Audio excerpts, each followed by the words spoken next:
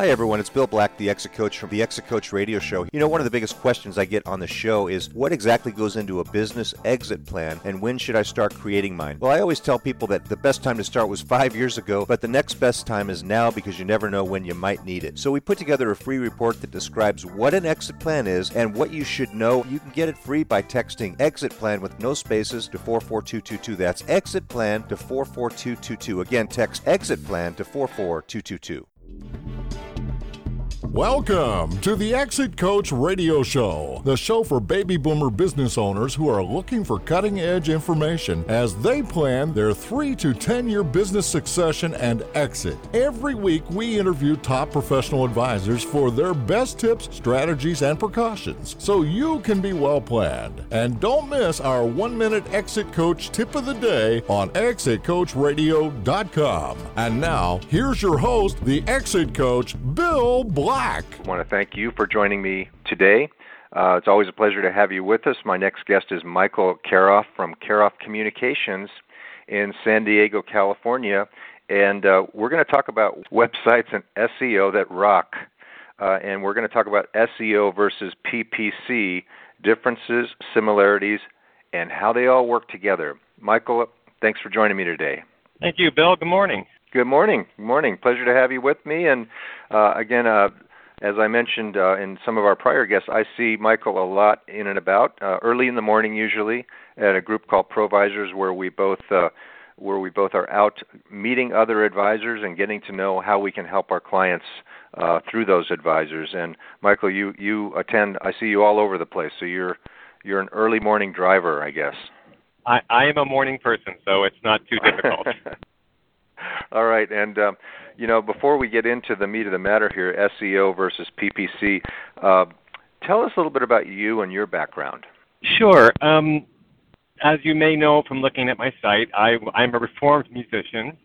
By my early 20s, I had achieved my childhood goal of playing music for a living and quickly realized it was a lousy life. So I got a real job, and the job I got might be the most boring job any human can do, and that is editing insurance law books. Wow. So when I wasn't trying not to fall asleep, I did learn a lot about typesetting and fonts and page layout so that when I went to work later for Fender Guitars and talked them into letting me start a magazine, I was kind of prepared. And I did that for eight years, and that was a terrific job. I had a lot of fun doing it, and it was while I was doing that I happened to get a lucky break and start my website business. That's great. I didn't know that about you. That's an interesting topic, and Fender did not have anything going before that, and you proposed that idea to them, and they said yes? Yeah, all they had was this kind of cheesy little 4-page newsletter, and it took me a while, but I did talk them into letting me start the magazine. That's fantastic. And so from there, how did you get into this business? I was starting to hire local people in the music industry to write articles for the magazine after a while, and one of them was coming in for his photo shoot, mentioned the web. One thing led to another. I ended up signing on with him to not only build the first site I'd ever built in 1995, but to try to bring in new customers, and that's what got me started in the marketing end. So I really started building websites doing SEO simultaneously. Well, nothing like the voice of experience. I would imagine SEO and website building was a very different looking task than it is now. Very, very much so. You're right. To tell you how simple websites were, yeah, I mean, I knew page layout from doing the magazine, but I learned HTML coding, which is how you originally built websites, in an afternoon with an online tutorial. That's all it took. That's amazing. Now the people that work for me know a lot more than I do, and I can't really keep up. So now, of course, the internet is a part of everybody's daily life, and a lot of businesses are trying to figure out what's the best way to get exposure and get clients from that. And so we look at all these different techniques out there, and so let's talk about the methods that we've outlined here: SEO versus PPC, which I assume is pay-per-click. That's correct. Yes. Boy, I'm glad I got that right, because that could have gone really bad right there. Okay, so let's talk about the differences, the similarities, and how they all work together. You want to give us the broad brush outline of that? Absolutely. I mean, both of them work on the principle of searching. It's the customers or potential customers actually looking for what they want to find, and hopefully it's you. So that's where they come together. But where they're different is SEO, or search engine optimization, is a slow, very slow build with not a whole lot of control on your side. I equate it to PR, where you have a PR person pitching stories for you, and if you get picked up by a magazine, great, but you can't control it. Pay-per-click, on the other hand, is more akin to advertising. You have a lot of control. You have very specific things that you can do with it, and you can do them very quickly. Now, one of the disadvantages is, with pay-per-click, besides paying someone like me to manage it skillfully, you have to also pay Google for every click you receive. Right. And I think that might people might wonder, well, how do I know? What if I get overrun with clicks? I guess that's a good thing, but what if they're not turning into business? What are some of the decision points that you walk people through when they're trying to decide what's the best combination of programs? Bill, you really hit on the nub of the matter, which is it's very easy to get a ton of clicks or visits to your site. In fact, the staffers at Google are happy to help you do that. But the trick is to get the combination of research, of writing the right kinds of ads, of having ways to filter out people that aren't potential customers, and then converting them once they get to your site. So it's more about quality than quantity.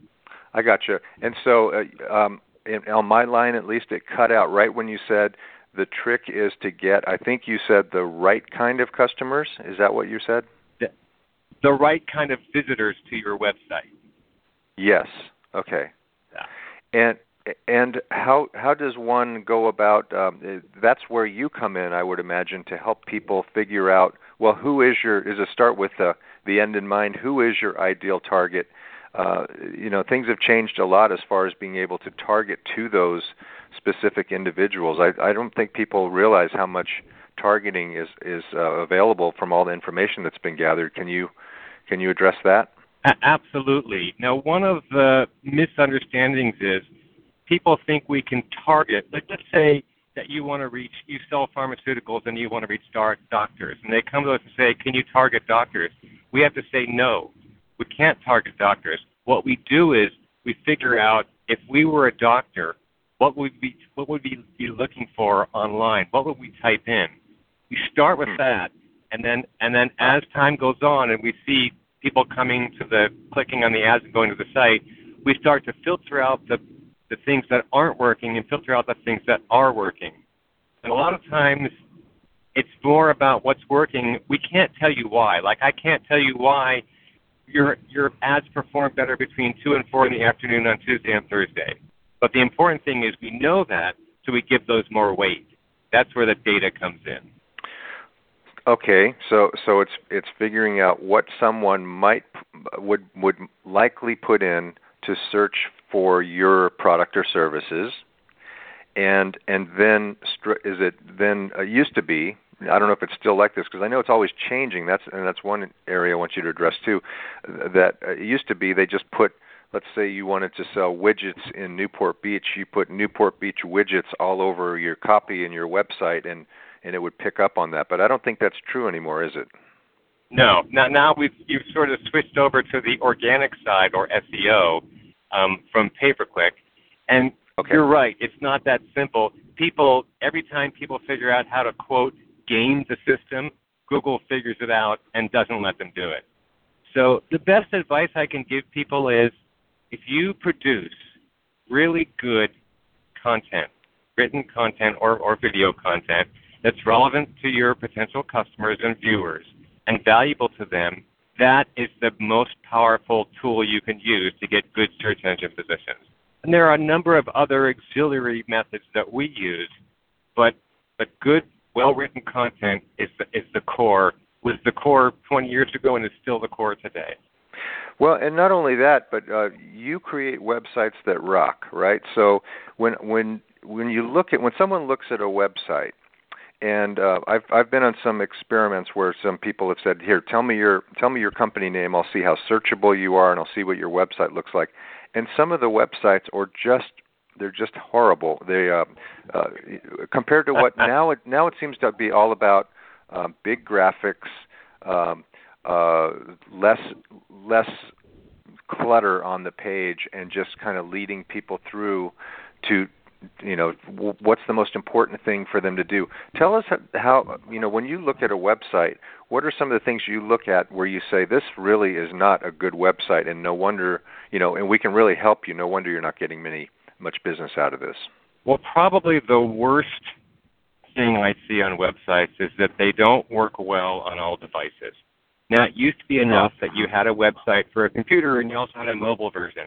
That's no longer sufficient.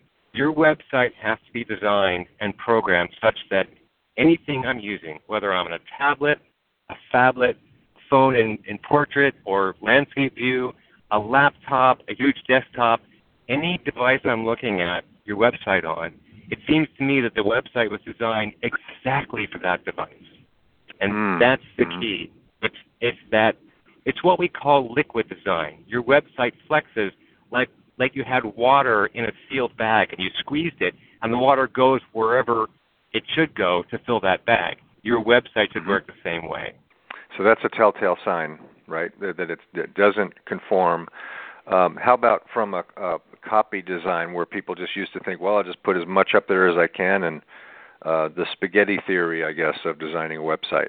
I have no problem with putting a lot of material, but we use a philosophy called bite-sized chunks of information.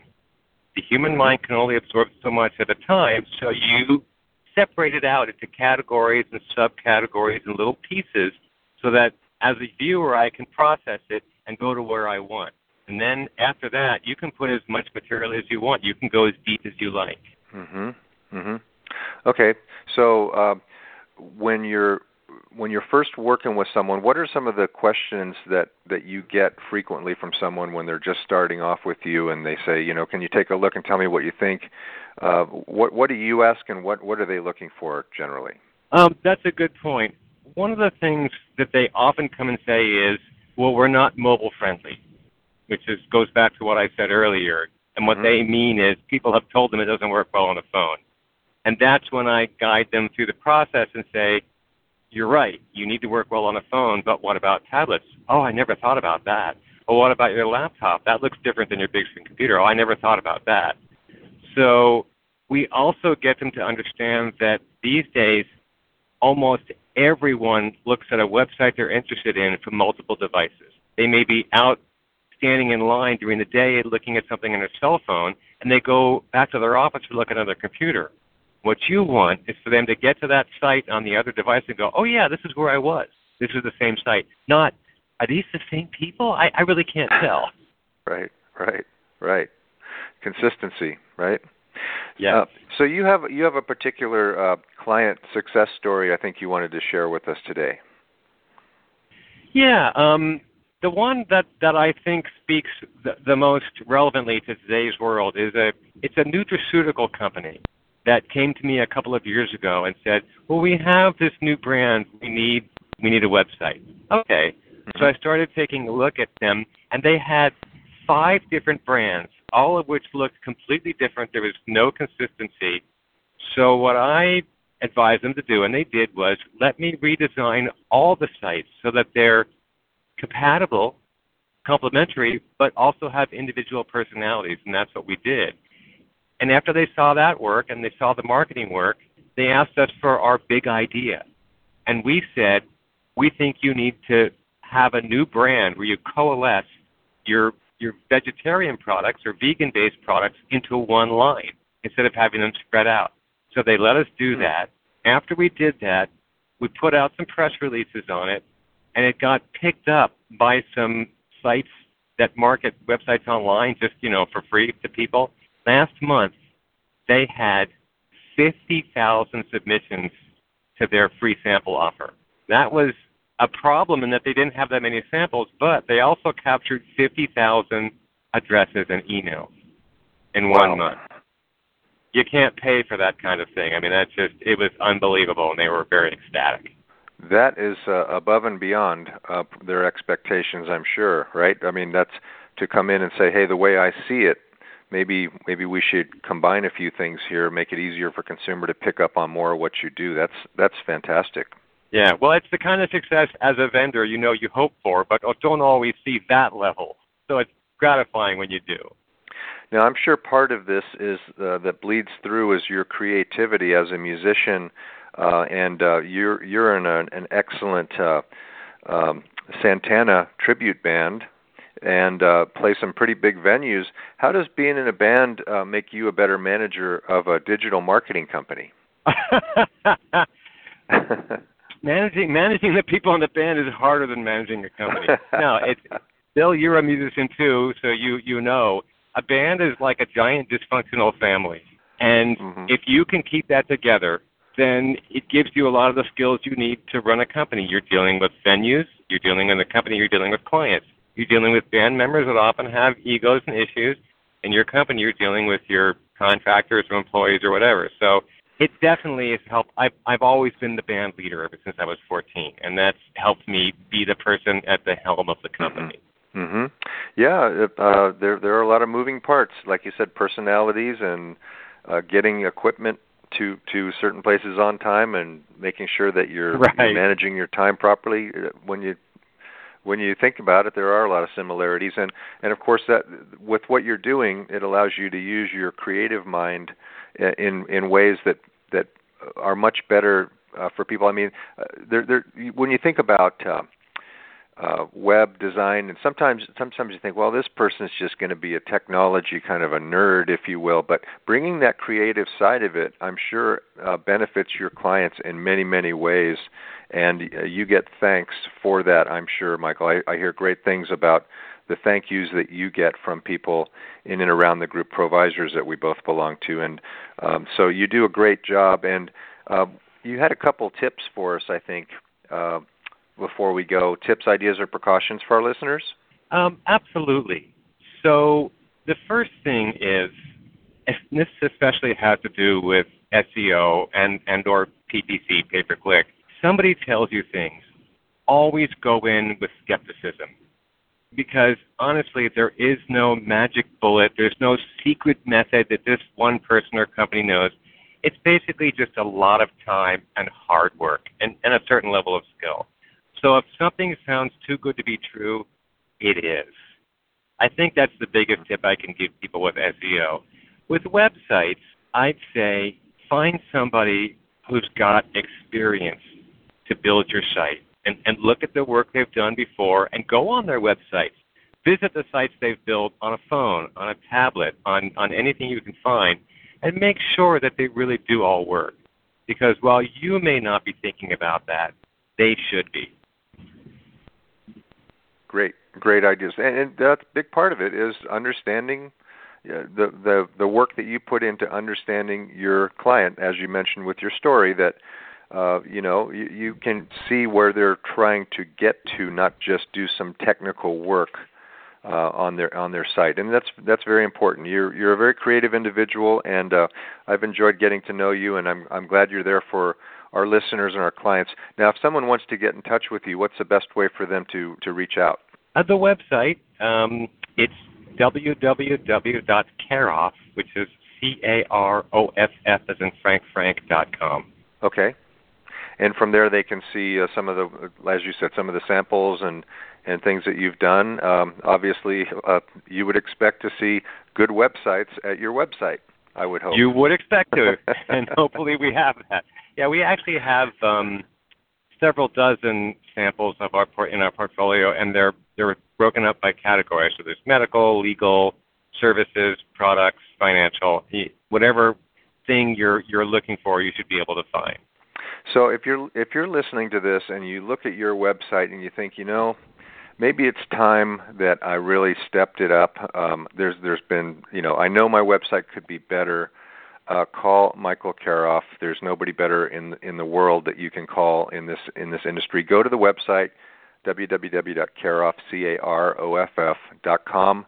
Get in touch and improve up your game and see if maybe you can get your website to work as hard as you do for your business. Michael, thank you so much for joining us today. It's been a real pleasure, and look forward to seeing you out and about, and look forward to the next time we speak.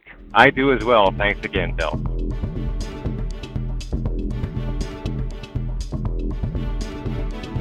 Thank you for listening to Exit Coach Radio.